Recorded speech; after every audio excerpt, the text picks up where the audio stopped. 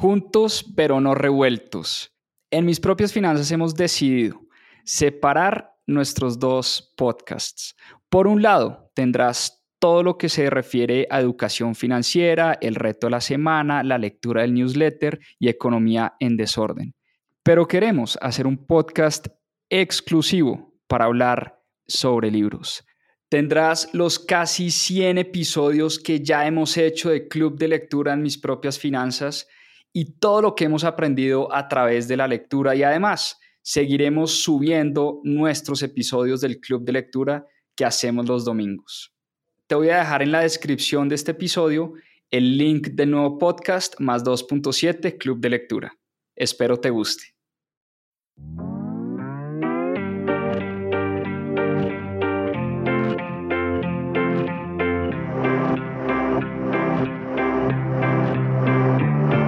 Hola, mi nombre es Juan Pablo Zuluaga, soy cofundador de Mis Propias Finanzas y quiero darles la bienvenida a Más 2.7, nuestro club de lectura. Durante 52 semanas leímos un libro todas las semanas y en este club de lectura van a encontrar la conversación de todo lo que aprendimos a través de la lectura. ¿Por qué más 2.7? En la región se leen menos de 2.7 libros al año y es una estadística que queremos combatir.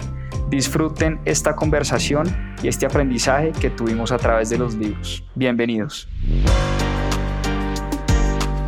Bueno, muy bien. Muy buenas noches a todos los que ya se conectan. Qué alegría nuevamente volver a estar compartiendo con ustedes este club de lectura. Hoy vamos a hablar de un libro que me encantó. La verdad, para mí un libro que me puso a reflexionar, a pensar muchas cosas. Y muy feliz de volver a estar compartiendo con la comunidad de Mis Propias Finanzas, pues esta iniciativa que ustedes ya saben tanto me gusta. Vamos a entrar de una vez en materia, porque como les decía, hoy les traigo un libro que me tiene con la cabeza dando vueltas. Es un libro de Saifedean Ammous. Para los que recuerdan Saifedean Ammous, los que estuvieron conectados al club de lectura el año pasado, este autor es el autor del libro El patrón Bitcoin, de Bitcoin Standard. Ese libro lo leímos y tenemos el resumen del patrón Bitcoin en nuestro canal de YouTube, para que si no lo han leído, de pronto vean el libro, vean el canal. Pero Saifedean Ammous es el autor del libro más vendido que se ha escrito sobre Bitcoin. Y este mismo autor, que además me fascinó ese libro y se lo recomiendo a todos los que apenas están tratando de entender qué es Bitcoin, cómo funciona la tecnología. Es un libro también de historia del dinero, de historia de las economías del mundo, de los gobiernos, de los imperios. Y este libro me encantó también porque complementa mucho ese libro de Bitcoin Standard, del patrón Bitcoin. Y es un libro que está en inglés, pero no estoy seguro si ya está en español, pero estoy 100% seguro que no demoran en traducirlo. Así que bueno, por ahora haremos el resumen. No se preocupen para los que quieran conseguir el libro en español, porque 100% seguro deben estar ya traduciendo este libro de Fiat Standard. Hoy vamos a hablar de este libro de Saifedean Ammous, que como les digo es el segundo de la saga, complementa el libro del patrón Bitcoin y vamos a estar hablando de qué es este sistema monetario fiat en el que estamos metidos hoy en día. Entonces, bueno, entremos en materia porque pues hay mucha carne y hay mucho por contarles sobre esta historia. Lo primero decirles que el libro del patrón Bitcoin es un intento por explicar qué es Bitcoin y, como les decía, tiene mucho de historia del dinero. Un libro fascinante y explica a detalle qué es Bitcoin, cómo funciona la tecnología, qué es la minería de Bitcoin, cómo ese sistema de prueba de dificultad, prueba de trabajo, cómo funciona exactamente toda la tecnología detrás del sistema Bitcoin. Pero de ese libro tal vez queda una pregunta sin responder y es ¿cómo Bitcoin puede llegar a reemplazar o a complementar el sistema monetario que existe actualmente? Entonces, este libro de Fiat Standard es un libro que intenta explicar el sistema monetario que tenemos hoy, el sistema de dinero que manejamos hoy. Y ese sistema es un sistema que está basado en dinero fiat. Dinero fiat. ¿Qué es el dinero fiat? Es una palabra que no tiene la mejor traducción, pero dinero fiat es dinero por decreto. Es decir, es un dinero inventado por estados y por gobiernos del mundo. Es un dinero basado en esa confianza de mi gobierno central. Es un dinero que crean los gobiernos, que se inventaron los gobiernos. Y cuando hablamos de dinero fiat o cuando pronuncie la palabra fiat, me refiero a ese tipo de sistema monetario que se inventó por decreto o que se han inventado por decreto pues todos los países y todos los gobiernos del mundo. Ese sistema fiat que tenemos hoy en día es un sistema que ha operado por casi 50 años, 51 años ya. Es un sistema que nació exactamente en 1971. Para los que han leído algo de historia del dinero, de historia económica, recuerdan que en el año 1971 el presidente de Estados Unidos, Richard Nixon, salió a decir en radio y en televisión, a decirle al público que el dólar y el sistema como se conocía en ese momento ya no iba a estar atado al valor de oro, ¿no? Entonces separó el dólar del oro, lo hizo públicamente en televisión y acabó con el sistema que se había creado después de la Segunda Guerra Mundial, por allá en Bretton Woods en 1944. Hablemos rápidamente un poquito de historia del dinero. Recordemos que después de la Segunda Guerra Mundial, Estados Unidos emerge como superpotencia del mundo, como el gran ganador de esta Segunda Guerra, y es el que define las condiciones del sistema monetario que íbamos a utilizar de ahí en adelante. Entonces se juntaron las potencias, los aliados ganadores de la guerra en 1944 en una conferencia que se llamó la Conferencia de Bretton Woods, y en esa conferencia se sentaron todos los estados a decir cómo iba a funcionar el sistema monetario, el sistema macroeconómico del mundo y el sistema sobre todo del intercambio comercial. Entonces en Bretton Woods, ¿qué acordaron? Dijeron, mire, el dólar va a ser la moneda principal, va a ser la moneda por excelencia del mundo y va a ser la moneda en la que se transen los bienes y servicios, va a ser la moneda en la que se transa el comercio internacional, pero el dólar necesariamente tiene que estar atado a una cantidad de oro que iba a existir en las bóvedas de los bancos centrales de Estados Unidos. Es decir, cada dólar que yo tenía en la mano lo podía cambiar por cierta cantidad de oro físico. De esa manera íbamos a mantener, decían las grandes potencias, pues que el valor del dólar estuviera atado a moneda o dinero real. En este caso, recordemos que el oro ha sido dinero por excelencia por los últimos 2500 años, ha sido la mejor forma de dinero que ha existido en nuestra historia, y por eso los gobiernos acordaron que todo dólar que se imprimiera o todo dólar que se emitiera iba a estar atado a cierta cantidad de oro. Y el presidente Richard Nixon decidió acabar con esto, acabar con ese acuerdo, y en 1971 decidió que el gobierno de Estados Unidos, junto con la Reserva Federal, iban a tener la potestad de manejar la política monetaria a su antojo, de imprimir dinero a su antojo, porque recordemos que en ese momento Estados Unidos estaba sumido en una crisis macroeconómica, estaba metido en plena guerra de Vietnam, y pues los gobiernos históricamente han utilizado ese poder monetario y ese poder económico principalmente para financiar las guerras y para solventar las crisis económicas. Entonces, el sistema monetario que tenemos hoy en día es un sistema que no es el resultado del libre mercado, de las libres fuerzas del mercado. Es por el contrario un sistema que se ha forjado por decreto y por eso se llama el sistema fiat, el sistema monetario fiat. Y este libro explora ese sistema, trata de explicar cómo funciona ese estándar monetario llamado fiat y hace una analogía como si este sistema fuera una tecnología. Así como Bitcoin es una tecnología, el sistema fiat, o por lo menos este autor, trata de explicarnos cómo funciona este sistema monetario como si fuera una tecnología. Entonces es una mirada también desde el punto de vista de la ingeniería de cómo funciona el sistema.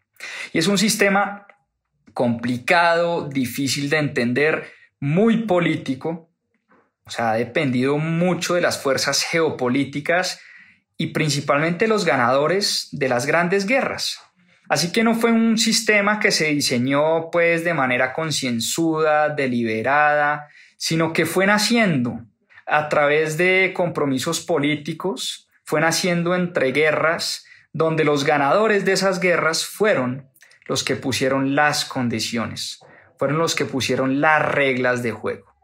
Esto es muy distinto a ese diseño tecnológico y ese diseño de ingeniería que es Bitcoin y que propone Bitcoin hoy en día, y ya vamos a hablar un poco de eso.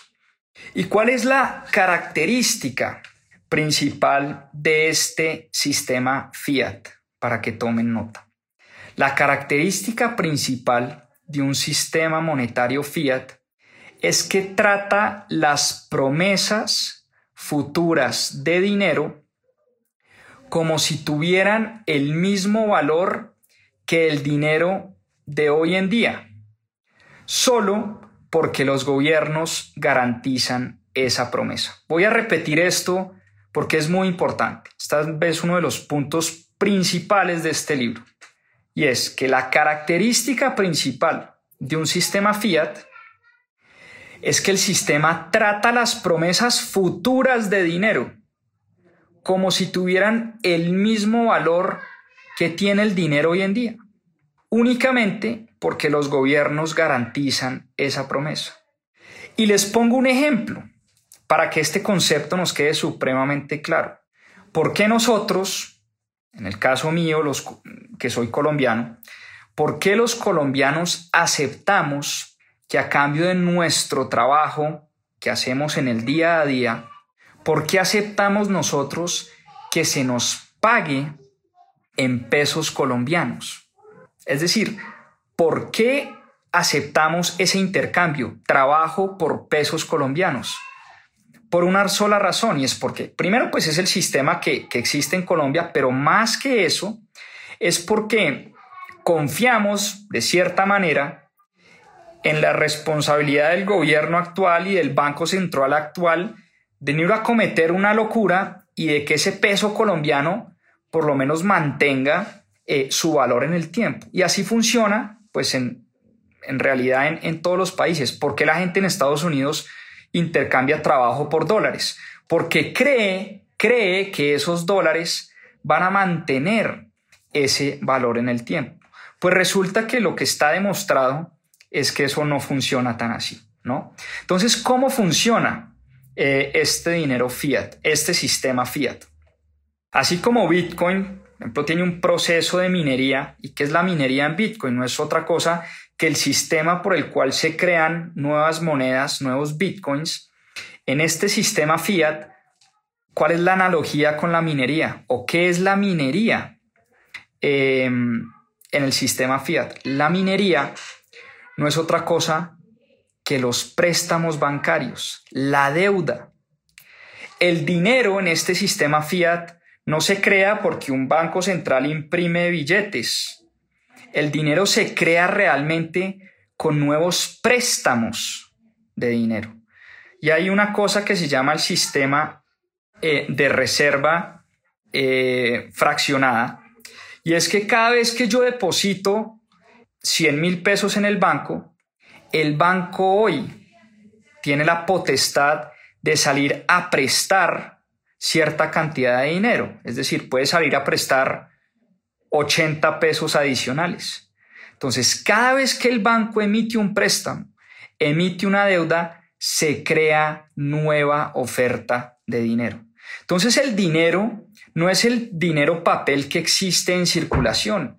El dinero realmente hoy en día es la combinación entre papeles en circulación, monedas en circulación y créditos bancarios.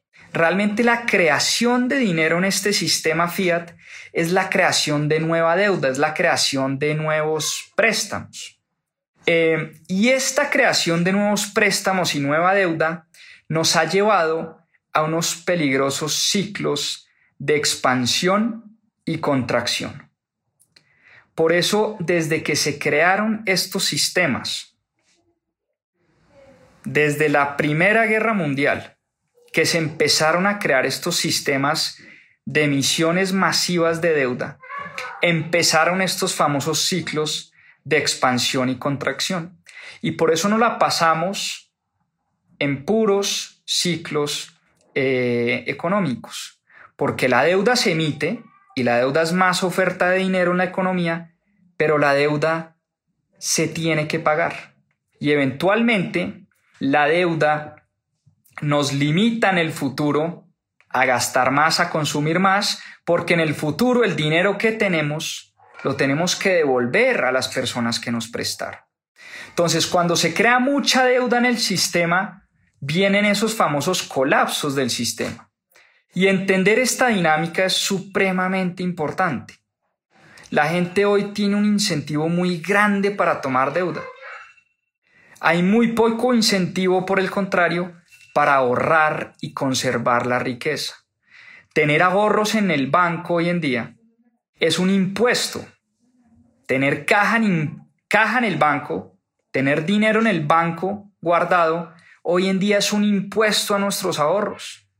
La gente, por el contrario, que entiende estos ciclos económicos, que entiende estas dinámicas del mercado, es la gente que acumula activos distintos a dinero físico o a dinero guardado en el banco. Es la gente que sale y compra acciones, que sale y compra bienes raíces, que sale y compra arte, porque entienden que el dinero en el banco pierde poder adquisitivo. Entonces, hoy en día tenemos un sistema con unos niveles de deuda desbordados. A todo nivel, a nivel persona, a nivel país, a nivel empresa, a todo nivel, porque el mismo sistema fiat incentiva mucho la deuda, incentiva mucho el consumo, desincentiva el ahorro. La deuda desincentiva el ahorro. El sistema, como está diseñado hoy, es un sistema que nos invita a gastar, nunca a ahorrar. Por eso esta tecnología fiat, este sistema fiat, destruye los ahorros. ¿Y destruye los ahorros a cuenta de qué? Una palabra que está muy de moda por estos días, a cuenta de la inflación. Y la inflación no es otra cosa que el aumento sostenido de los precios en el tiempo. Y la inflación, óiganme bien, porque esto está muy de moda por estos días. La inflación destruye la riqueza vía la devaluación de absolutamente todas las monedas del mundo. Por una razón sencilla. Como les decía, este sistema es un sistema que está basado en el crédito a todo nivel. Y ese crédito, sobre todo a nivel gobierno, está en constante expansión. Los gobiernos todo el tiempo se están endeudando. Todo el tiempo se emiten bonos del Tesoro en Colombia, bonos del Tesoro en Estados Unidos, bonos del Tesoro en México, en cualquier parte del mundo. Todo el tiempo los gobiernos están emitiendo deuda. Las empresas están emitiendo bonos. Las personas están sacando créditos comerciales, tarjetas de crédito, crédito para la casa, para el carro, para la universidad, para absolutamente todo. Por eso la oferta monetaria del dinero, recordemos que dinero en este sistema fiat es la suma de billetes en circulación y deuda que se emite todo el tiempo. Por eso la oferta monetaria, la oferta de dinero siempre está en aumento. en este sistema fiat, la oferta de dinero siempre está en aumento. Y eso hace que nuestro dinero pierda valor en el tiempo. Es pura y típica oferta y demanda. Cuando hay mucha oferta de cosas, pues, y la demanda no llega a suplir esa oferta, pues las cosas pierden valor, bajan de precio. Lo mismo, exactamente lo mismo pasa con el dinero. Cuando hay exceso de dinero en circulación, hay inflación y el dinero que yo tenía guardado en el banco pierde poder adquisitivo. Ojo a este dato, hablando de la inflación. Miren esto. El ciudadano promedio del mundo, según data del Banco Mundial, ha sufrido una inflación promedio del 13.74% desde 1965 hasta hoy. O sea, desde 1965 hasta el día de hoy, nuestro dinero ha perdido poder adquisitivo en 13.75% en promedio. En Estados Unidos, ¿saben cuál ha sido la inflación promedio desde 1965 hasta hoy? La inflación ha sido el 7.44%. En Japón, 9.76%. En China, 20.33%. Y en los países subdesarrollados, esta sí es la estadística más triste de todas, en los países subdesarrollados, desde 1965, el dinero ha perdido valor a una tasa del 30, por encima del 30% año tras año. Esto es una cosa pues realmente impresionante, este dato. Y por eso me atreví a escribir un artículo la semana pasada donde decía yo, todas las monedas fiat, todas las monedas por decreto, es decir, todas las monedas emitidas por decreto, son espantosas, porque ahí está la data. Si yo soy de un país subdesarrollado y mi moneda pierde valor en el tiempo al 30%, de manera compuesta, no es el 30% del 65 acá, no, es de manera compuesta año tras año. Es una moneda que no me ayuda a resguardar mi valor económico. Pero el dólar es la moneda menos espantosa de todas. Aun cuando es espantosa, el dólar es la moneda menos espantosa de todas. Por eso la gente, y no hay otra razón, pero la gente ahorra en dólares, invierte en dólares, resguarda valor en dólares cada vez que puede. Porque si yo estoy en un país subdesarrollado, donde mi moneda frente al resto de monedas del mundo pierde el 30% todos los años, pues yo sí prefiero invertir en una moneda que pierda el 7 o el 8 todos los años, ¿sí? Y por eso este autor habla, y pues ya vamos a hablar un poquito más de Bitcoin, pero dice que Bitcoin es mucho más eficiente que todas estas monedas fiat porque no impone esta confiscación a los ahorros de las personas vía la inflación. Por el contrario, la oferta de Bitcoin es limitada. La política monetaria de Bitcoin es deflacionaria por excelencia, porque la emisión de Bitcoins tiene un tope. Nunca se van a emitir más de 21 millones de Bitcoins y punto. Eso está programado por código, eso es parte del algoritmo inicial de Bitcoin y eso no se puede cambiar. Y hoy en día, como no hemos llegado a esos 21 millones de Bitcoins todavía, sino que vamos como por 18, 19 millones, hoy en día la oferta de Bitcoin se devalúa a una tasa menor al 2% todos los años. Y esto es un proceso que se llama el halving, pues que no quiero entrar en detalles, para eso hay que leer el otro libro, el Bitcoin Standard del patrón Bitcoin, y es un proceso que se da cada 4 años y esto va a seguir dándose hasta que lleguemos a los 21 millones de monedas que se van a minar y pare de contar. Entonces, por eso Bitcoin ofrece una mejor alternativa, pero como les digo, ya vamos a hablar de esto. Ahora, ¿para qué sirve este sistema fiat? Porque para algo tiene que servir.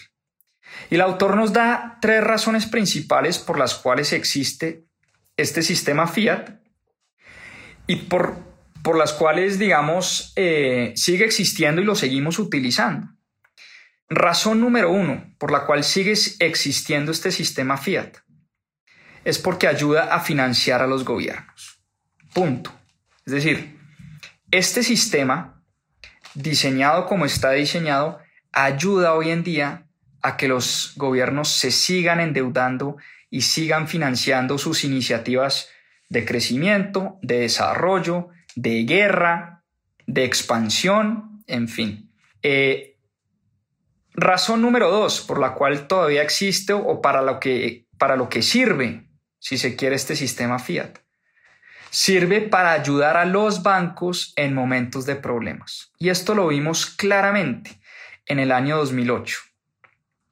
En el año 2008, cuando el sistema financiero entró en problemas, cuando todos los bancos estuvieron al borde del abismo y muchos de ellos se quebraron, como el caso de Lehman Brothers en Estados Unidos, el banco de inversión más importante en ese entonces, llegó el banco, que es el papá de los pollitos, que se llama la Reserva Federal, que se conoce como el Lender of Last Resort, es decir, el prestamista de prestamistas, el que llega a salvar a los bancos cuando estos bancos ponen el sistema entero en apuros. En ese momento, la Reserva Federal, el gobierno de Estados Unidos, los senadores, todo el sistema lo que hizo fue salvar a los bancos porque decían que eran demasiado grandes para fallar. Que si fallaba todo el sistema financiero y toda la banca, fallaba todo el sistema. Por eso la Reserva Federal, el gobierno de Estados Unidos, no podía dejar caer el sistema. Y la razón número 3, y pues esta es tal vez la más importante de por qué existe este sistema fiat, es que el sistema fiat ayuda a transportar valor en el espacio. ¿Y a qué se refiere el autor con esto? A que mover dinero, y cuando digo a través del espacio es a través, ¿no?, entre personas, entre países, entre gobiernos, pues cuesta dinero y cuesta mucha energía. Anteriormente movíamos oro, entonces cuando se da una gran transacción entre un país a otro, pues tocaba, ¿no?, embarcar oro en unos lingotes y eso se demoraba meses y después el oro había que fundirlo para ver si era oro realmente puro. Es un sistema demasiado ineficiente. Entonces, ¿qué terminaron haciendo los gobiernos? Guardando su oro en las bóvedas, emitiendo papel, digamos, papel que no significa nada, simplemente lo único que decía esto es un certificado que le garantiza a usted que ese papel usted lo puede cambiar en cualquier momento por oro físico. Entonces, la característica principal, óiganme bien, del dinero fiat es que permite mover valor en el espacio de forma fácil y barata. Permite mover valor en el espacio entre personas y países porque de alguna manera nosotros confiamos que si hoy en día a mí me dan un billete de $100, ese billete de $100 a mí me va a servir en cualquier país del planeta para comprar cosas, para ponerlo a producir, para intercambiarlo por bienes o por servicios. Esa es la famosa confianza que tenemos en el sistema fiat. Si uno no confiara en que alguien me va a dar algo por ese billete de $100, pues yo nunca recibiría ese billete de $100. Nunca trabajaría a cambio de un billete de $100. Pero como sé que ese billete está resguardado por un gobierno y por un banco central, pues eso me da la tranquilidad de que ese billete el día de mañana lo va a poder cambiar por bienes y servicios. Entonces, esas son como las 3 características de por qué o para qué se inventó este sistema fiat. Y la principal es esa, es para poder transportar valor entre personas, entre países, entre empresas y uno poder tener de alguna manera cierta garantía de que ese dinero esos papeles me los van a recibir en otra parte. Eso es muy importante. Ahora, cada gobierno y cada estado tiene su moneda y dependiendo de qué tan fuerte, qué tan responsable, qué tan líder geopolíticamente sea ese país en el mundo, pues ese dinero cobra más valor o no. No es lo mismo tener pesos colombianos a tener dólares estadounidenses. Jamás será lo mismo. No es lo mismo tener bolívares venezolanos a tener pesos colombianos. Jamás será lo mismo. Y así sucesivamente. No es lo mismo pesos argentinos a pesos colombianos. El peso argentino hoy se devalúa a una tasa por encima del 50% al año. Es una desgracia la manera como en Argentina se ha manejado este sistema fiat, este sistema que entre comillas es un sistema de confianza, pues es realmente una desgracia como se ha manejado este sistema en algunas partes del mundo. Y por eso la vida fiat, o más bien el sistema decretado por gobiernos, ha afectado la forma como vivimos, ¿sí?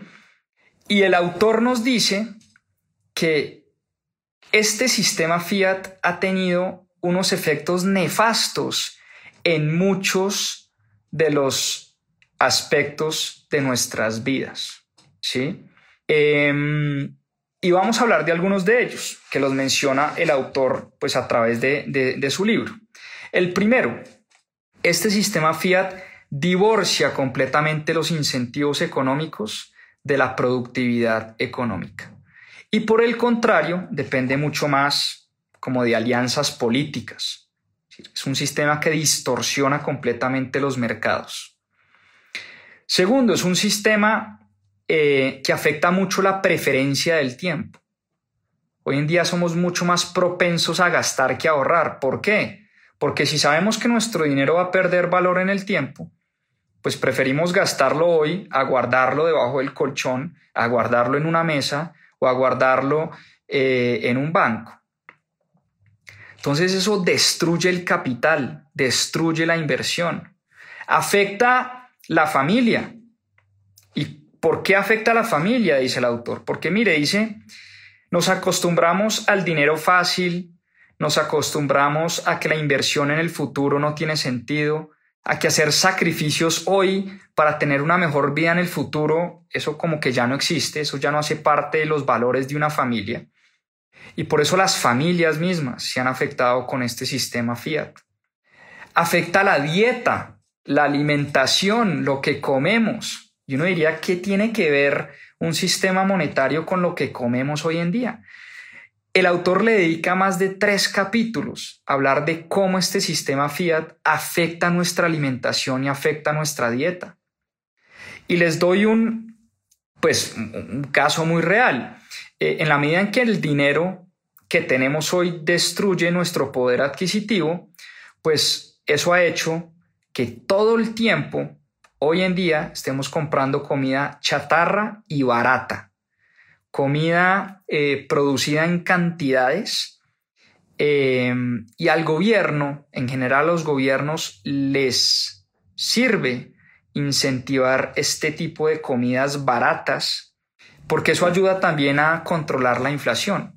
Uno de los aspectos que más afecta a la inflación es por supuesto la comida, porque pues, ninguno de nosotros puede vivir sin comida. La medida en que la comida sube de precio, pues la inflación sube y eso, como lo decimos, es un impuesto, es una confiscación a los ahorros y al gobierno tampoco le interesa que haya una inflación muy alta. Por eso, de alguna manera, los gobiernos pueden, a través de este sistema fiat, planear y dirigir estos mercados de la comida, incentivar ciertos alimentos que pueden ser más baratos, pero no son los mejores para nuestro cuerpo.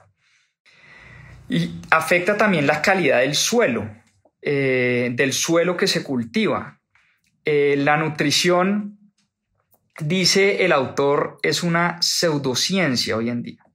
Todo eso que nos incentivan a comer los gobiernos, por ejemplo, el aceite de girasol, la soya, en fin, un montón de comidas procesadas y comidas que se producen en masa de manera industrial, Pues obviamente es mucho más barato comer aceite de girasol que cocinar con aceite de coco o con aceite de oliva. ¿Pero qué le conviene más al gobierno? Pues que la gente consuma más aceite de girasol. Punto. Porque es más barato, porque se produce en masa, porque se produce de manera industrial, y en la medida en que consumamos más aceite de girasol en vez de, no sé, aceite de coco, aceite de oliva, aceite de chía, aceite de linaza, qué sé yo, pues la inflación se va a mantener controlada. Y así pasa con mucha de la comida chatarra y basura que nos incentivan todo el tiempo a comer. Otro efecto directo que ha tenido este sistema es en la ciencia y en la educación, en la academia sobre todo. Este autor hace una crítica directa a la academia, a las famosas publicaciones de economistas que absolutamente nadie lee. Díganme ustedes acá, ¿quién ha leído un paper o una publicación académica de esas que escriben los economistas que a su vez están financiados por universidades que a su vez están financiadas por los gobiernos? Las publicaciones que nadie lee son publicaciones financiadas por el gobierno y dicen lo que el gobierno quiere que digan. Es una crítica durísima y de frente a la academia como existe hoy en día. Un montón de académicos, de literatos, de economistas escribiendo unas cosas que absolutamente nadie en el mundo lee. Pero lo único importante de los economistas no es que tengan razón o no. Lo único importante para los economistas, dice el autor, es que los sigan financiando y que sus artículos sean publicados. ¿Por qué le pagan a un académico o a un economista que escribe este tipo de papers y este tipo de informes académicos? Le pagan porque le publiquen sus artículos, no porque lo lean. A un economista no le pagan por tener lectores. Le pagan es porque sus artículos sean publicados en revistas, independientemente de si la gente los lee o no. Entonces, una crítica fuertísima al sistema académico como lo conocemos hoy en día. La energía. ¿Cómo afecta este sistema fiat la energía que consumimos, la energía que producimos hoy en día? Nuevamente, una crítica durísima a lo que él llama la pseudociencia de la energía renovable. Una crítica de frente a la famosa energía renovable. Es un cuento, dice el autor, que nos hemos dejado meter. El cuento de la energía eólica, la energía solar. Esa es una energía, dice él, mucho más costosa, que tiene un impacto muy fuerte en el desarrollo de la humanidad. Y aquí quiero hacer un paréntesis porque recordemos que el mundo está lleno de narrativas y son narrativas que se nos van quedando. Y por ejemplo habla de los famosos combustibles fósiles, el gas, el petróleo, el carbón. Miren, dice el autor, y esto es algo que sí que me puso a pensar, y ahora les cuento una anécdota un poco personal. Porque yo fundé una empresa de energía renovable, de energía solar. Yo creé una empresa de paneles solares para instalar energía limpia y energía renovable en empresas. Dice el autor en este libro que los combustibles fósiles que tanto nos hemos encargado de satanizar, el carbón, el petróleo, el gas, nos facilitan la vida. Son los combustibles fósiles los que han permitido el desarrollo de la humanidad. De hecho, el desarrollo de la humanidad se ha dado cuando tenemos energía barata. En los años 40, 50, 60, cuando empezamos a tener altas producciones de combustibles fósiles, energía barata, fue cuando se dieron los mayores desarrollos de nuestra humanidad. Hoy en día estamos satanizando los combustibles fósiles. Cuando son los combustibles fósiles, oigan lo que dice el autor, cuando son los combustibles fósiles los que nos dan todo lo que tenemos hoy en día. Carros, computadores, viajes, empresas, todo lo que tenemos hoy en día es gracias a que el costo de la energía cada vez es un costo más reducido. Anteriormente utilizábamos nuestra propia energía, es decir, la energía que producía nuestro cuerpo, ¿para qué? Para cargar animales, para llevar comida de un lado a otro, es decir, era una energía totalmente limitada. En la medida en que los combustibles fósiles nos dieron la oportunidad y la posibilidad de crear máquinas, barcos, aviones, carros, computadores, celulares, aires acondicionados, calefacción. Entonces es muy, paradójicamente nos la pasamos hablando mal de las empresas petroleras, de los ingenieros de petróleo. Nos la pasamos diciendo que lo que necesita el mundo es energía solar, energía eólica, energía renovable, y no nos damos cuenta que lo que nos permite tener la vida que tenemos hoy han sido los combustibles fósiles. Ha sido el petróleo, ha sido el gas, ha sido el carbón. Entonces dice él que los mismos que abogan por esa energía renovable son los mismos que viajan en jets privados, en aviones privados a Davos a dar esas conferencias sobre el cambio climático y se devuelven en su mismo avión privado. ¿Y cómo funciona ese jet privado de este millonario que sale y da una conferencia en contra de los combustibles fósiles en Davos? Funciona con gasolina. Y no hay manera de que un avión funcione con paneles solares. No hay manera de que las empresas que tenemos hoy en día funcionen con energía eólica y funcionen con paneles solares. No hay manera incluso de producir paneles solares. Las fábricas de paneles solares necesitan combustibles fósiles para poder operar. Entonces, dice él, dejemos esta paranoia, dejemos esta farsa, esta pseudociencia de la energía renovable, porque al revés, lo que necesitamos es más producción de petróleo, petróleo más barato, energía más barata, porque además lo que ha permitido el desarrollo de la humanidad ha sido precisamente eso, que el costo de la energía baje.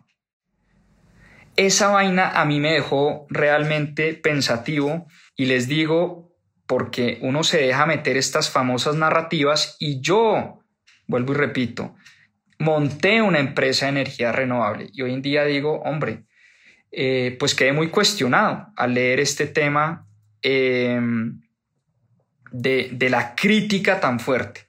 Entonces nos creemos el cuento, ¿no?, de la famosa transición energética. Entonces todos los políticos, miren, esto no es solo en Colombia, de que aquí los políticos dicen que en 12 años vamos a reemplazar todos los combustibles fósiles por energía renovable. Eso es carreta. Pero eso no solo se dice acá, eso se dice en todas partes del mundo.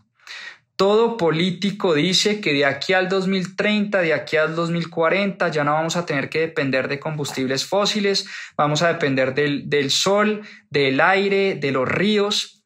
Eso es paja, eso no funciona, eso está mandado a recoger según el autor de este libro de Bitcoin Standard. ¿Listo? Bueno, eso nos lleva a hablar, por supuesto, uno de los efectos nefastos de estos sistemas fiat es la política fiat. Y es que hay un desbalance enorme hoy en día con los países que tienen el privilegio de manejar las monedas reserva por excelencia. Hablo puntualmente del caso de Estados Unidos. Estados Unidos y la Reserva Federal es el nodo, es el computador que todo lo controla. No hay accountability de absolutamente nada. Estados Unidos puede imprimir, como lo hizo en solo año y medio, puede imprimir 11 billones de dólares, 11 trillions en inglés, y pues no le pasa nada a la economía de Estados Unidos, o casi nada, porque el mundo está endeudado en dólares. El mundo demanda dólares, la gente ahorra en dólares. Entonces Estados Unidos se puede dar el lujo de imprimir a dos manos su moneda, cosa que no lo podemos hacer en Colombia. Aquí muchos políticos andan abogando por la famosa emisión de pesos colombianos del Banco de la República. Eso sería un disparo en el pie. Imagínense ustedes nosotros imprimiendo pesos colombianos. Mejor dicho, estaríamos al borde de terminar como Venezuela y como Argentina, de no pagar nuestras deudas, de que nuestro peso colombiano no valga absolutamente nada, donde nos pongamos a hacer esas locuras que proponen algunos. Eso lo puede hacer Estados Unidos. Eso de pronto lo puede hacer el Banco Central Europeo. Pero Colombia tiene cero poder de discreción, cero poder geopolítico para ponerse a imprimir pesos colombianos, porque ¿quién en el mundo va a demandar deuda colombiana el día que el peso pierda valor en el tiempo? Absolutamente nadie. Entonces, ahora sí, entremos al final del libro y es cómo entra Bitcoin en toda esta ecuación. ¿Cómo entra Bitcoin, que es esta revolución monetaria de la cual el autor habla en su primer libro, El patrón Bitcoin? ¿Cómo entra este sistema y esta tecnología en toda esta ecuación? Y empecemos por mencionar cuál es la propuesta o la oferta más bien, la famosa promesa de valor de Bitcoin. Porque Bitcoin soluciona muchas de las cosas que están mal en este sistema actual. Entonces, primero, Bitcoin también, como lo hace hoy el dinero fiat, Bitcoin también puede transportar valor a través del espacio. Hoy en día, óiganme bien, muchas transacciones se pueden hacer entre países, entre personas, entre gobiernos, entre empresas en Bitcoin. O sea, Bitcoin es hoy una tecnología que permite esa transferencia de dinero, así como también lo hacen los billetes y las transferencias electrónicas. También Bitcoin es una tecnología que permite esta transferencia de valor sin necesidad de un intermediario de por medio, es decir, sin necesidad de un banco central, un banco comercial. Bitcoin es una tecnología que a través de criptografía, a través de matemática computacional, permite que esas transacciones se den. Bitcoin además separa el dinero de la deuda. Recuerden que en el sistema fiat, dinero y deuda son lo mismo. En el sistema fiat, el dinero realmente es una mezcla entre dinero que se imprime, dinero de papel, y deuda que se emite. En Bitcoin eso no existe. En Bitcoin nadie se tiene que endeudar con nadie, ¿no? Dinero y deuda en fiat es lo mismo. En Bitcoin dinero y deuda no existen. Dinero es dinero, punto. Entonces existe esa separación entre lo que es la deuda y lo que es el dinero. Bitcoin además es la introducción de un commodity de mercado que funciona como dinero fuerte, así como lo fue el oro, o lo es el oro, lo sigue siendo. Recuerden que el oro ha sido nuestro dinero por excelencia en los últimos 2500 años. Hay muchas cosas que en nuestra historia han sido dinero: la sal marina, los cigarrillos, las conchas marinas, las piedras, después eventualmente las monedas de plata, después las monedas de oro. Es decir, el oro terminó siendo el dinero preferido por excelencia porque cumplía las características que debe cumplir el dinero para que se considere dinero sólido, dinero fuerte. Bitcoin tiene todas las buenas características que tiene el oro, pero además elimina las malas características que tiene el oro. ¿Cuáles son las malas características del oro como dinero? Uno, difícil de transportar. O sea, enviar lingotes de oro de un país a otro es una cosa muy costosa, muy complicada. Difícil de resguardar. Si yo tengo oro, si yo compro lingotes de oro, los tengo que mandar por allá a una bóveda en Suiza, que alguien me las cuide, me las resguarde. Entonces es difícil de guardar y de almacenar. Bitcoin no. Bitcoin pues se guarda desde el celular, ¿no? Se guarda en una aplicación, en un dispositivo. Es facilísimo. El oro es poco democrático. Díganme, ¿quién de ustedes tiene lingotes de oro, compra oro, transa con oro? Eso es el negocio de los grandes bancos, de los grandes millonarios del mundo. De resto, pues tener acceso a lingotes de oro y al oro como dinero es muy complicado. Bitcoin, por el contrario, hoy en día cualquier persona con una aplicación desde el celular puede comprar 50,000 pesos, 100,000 pesos, 200,000 pesos, 500,000 pesos, 1,000,000, 1,000,000,000, lo que quiera en monedas digitales. Entonces, resuelve también este problema. Y además es una moneda basada en tecnología, como les decía, en criptografía, que no se puede modificar, es un código que está establecido, lleva 12 años funcionando. Entre más lo atacan, más se fortalece. Nadie lo ha podido hackear. Las transacciones se siguen haciendo. Se siguen minando monedas como como estaba establecido en el código inicial.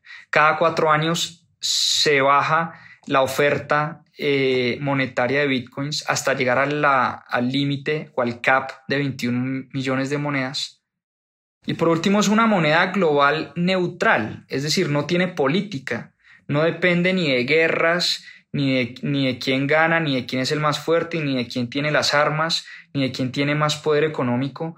Bitcoin lo puede tener desde el más pobre hasta el más rico, bajo las mismas condiciones, pagando los mismos fees. Lo puede tener El Salvador, lo puede tener Estados Unidos, lo puede tener Colombia, lo puede tener Brasil, Argentina, Francia, en fin, es una moneda neutral, no tiene política y no tiene, pues sí, no depende, como sí depende este sistema fiat 100% del poder geopolítico. Y por eso dice el autor, y esto también es algo que lo deja a uno muy pensativo, es que el dinero fuerte no puede mantenerse como dinero nicho, ¿no? Cuando el dinero fuerte realmente logra demostrar que es fuerte, que cumple con todas las buenas características de dinero, en la medida en que cada vez entendamos más qué es esta tecnología, cómo funciona, cómo se transa, los fundamentales, en fin, esto necesariamente seguirá creciendo y no existe ninguna razón para que no. No existe ninguna razón para que no. ¿Y cómo será la banca en un sistema donde entra Bitcoin? Pues bueno, por un lado Bitcoin, dice el autor, nos ofrece una tecnología de ahorro, y lo dice él, es como una cuenta de ahorros en el ciberespacio. ¿A qué se refiere el autor con esto? Y es que hoy en día, volvemos en el sistema fiat, cuando yo almaceno mis ahorros, ese dinero pues pierde valor todos los años vía inflación, ¿sí? Vía la devaluación de nuestras monedas.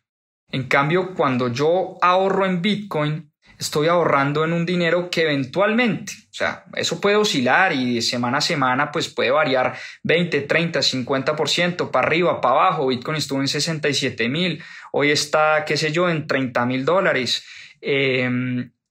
Pero en periodos largos, en periodos de 3, 4, 5 años, y por eso este nuevo sistema nos ayuda y nos enseña a pensar en el largo plazo, es una excelente tecnología de ahorro. Y es una nueva forma de inversión, porque en la medida en que las personas encuentren un commodity, un elemento que no pierde valor en el tiempo, que se valoriza año tras año, que depende de tecnología, que depende de matemática computacional, pues igual, dice el autor que no vamos a tener tampoco ¿Por qué la gente invierte hoy? ¿Qué son las inversiones? La gente invierte hoy porque sabe que su dinero pierde valor en el tiempo. Entonces sabe que en vez de tener, voy a decir una cifra cualquiera, $1,000,000 en el banco, tiene que tener ese $1,000,000 invertido ¿en qué? En bienes raíces, en acciones, en bonos, en lo que sea que le genere unas rentas y que se valorice en el tiempo, porque ese $1,000,000 hoy no le va a servir para comprar lo mismo que si compraba ese $1,000,000 en 10 años, en 20 años, en 30 años. Como la inflación es un impuesto a nuestros ahorros, la gente no ahorra, sino que la gente invierte. Y como Bitcoin ofrece esa tecnología que crece de valor año a año, pues de alguna manera el autor nos está diciendo que esto va a reemplazar muchas de las inversiones que se hacen hoy en día por necesidad.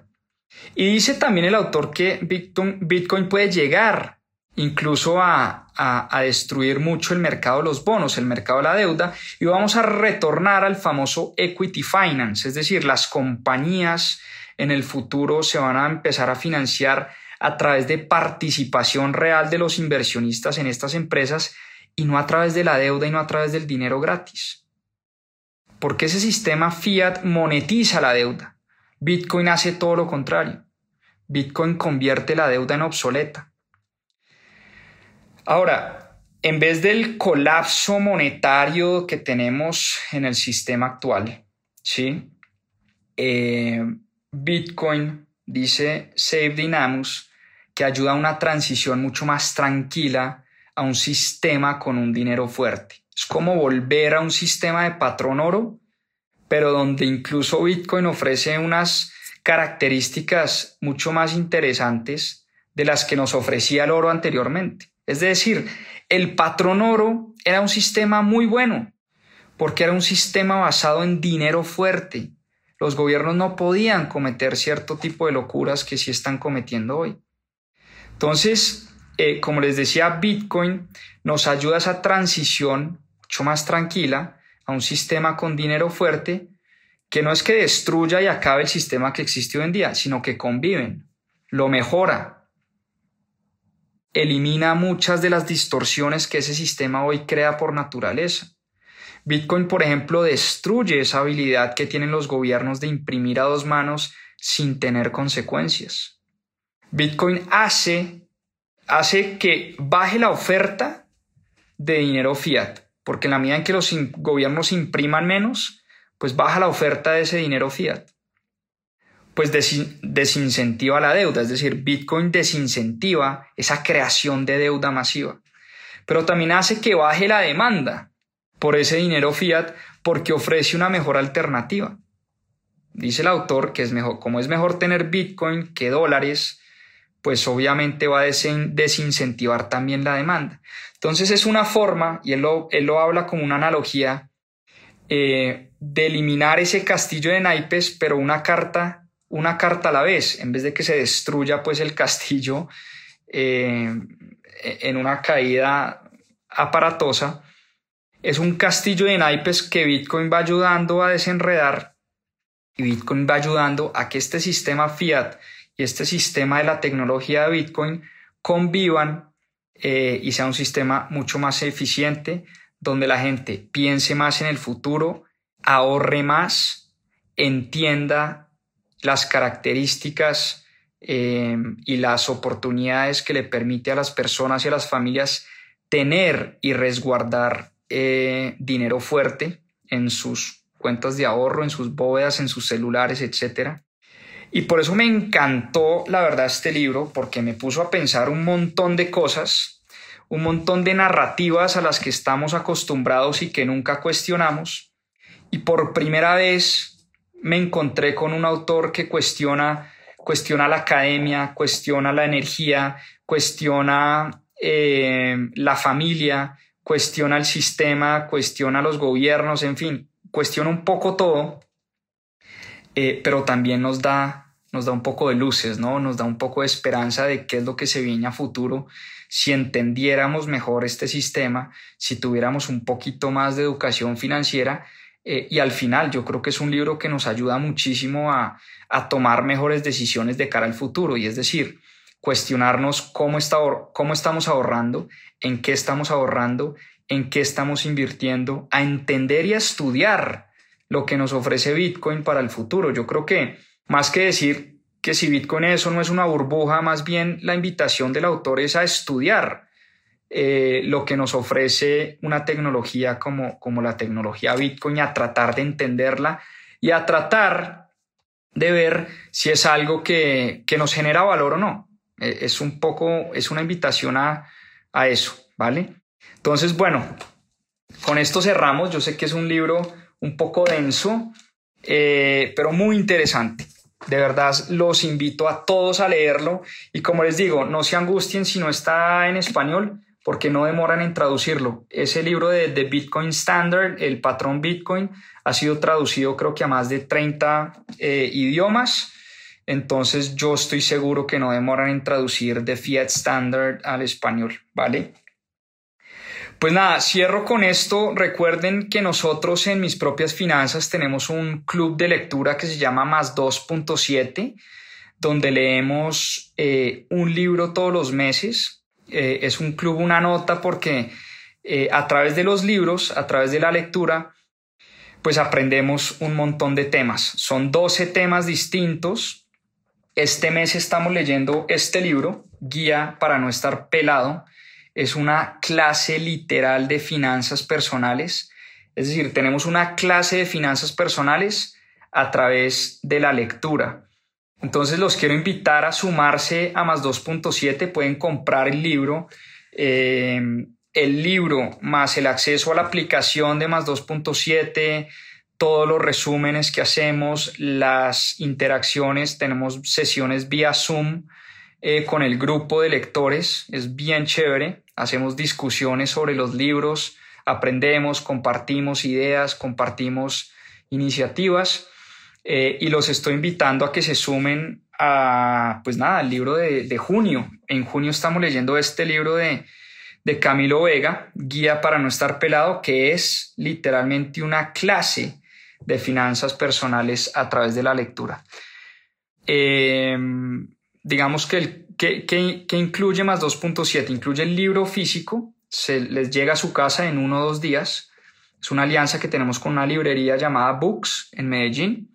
Les voy a dejar el link de la librería de Books, donde pueden comprar el acceso a Más 2.7. Vale, creo que 79,000 pesos el acceso al mes, y eso incluye el libro físico, incluye el acceso a la aplicación, los resúmenes, el acceso a los videos, a las sesiones por Zoom. Entonces, bueno, ojalá se sumen. Les voy a dejar el link en una historia para que se animen. Y por último, invitarlos también. Tenemos un grupo de Telegram del Club de Lectura de Mis Propias Finanzas. Hablamos de libros, citas, compartimos también ideas. Me pueden escribir también recomendándome qué libro quieren que leamos los domingos.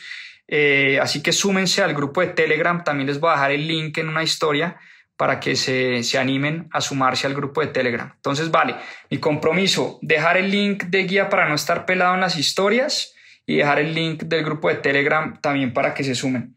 Espero les haya gustado esta sesión de Club de Lectura. Estoy feliz nuevamente de estar acá con ustedes compartiendo este tema que tanto me gusta. Entonces, nada, un abrazo enorme. Muchísimas gracias por conectarse. Vamos a tener una gran semana. Vamos con toda. Y como decimos siempre acá en Mis Propias Finanzas, a seguir aprendiendo. Abrazo enorme. Chao. Muchas gracias. Muchas gracias por acompañarnos en este capítulo de Más 2.7. Acá les dejo unos adelantos de lo que se viene en nuestro próximo episodio. A seguir aprendiendo. El inversionista de enfrente de Maurice Dieck encontró su propósito de vida en temas de educación financiera y consultoría de negocios, tratar de promover buenos hábitos de inversión, buenos hábitos de manejo del dinero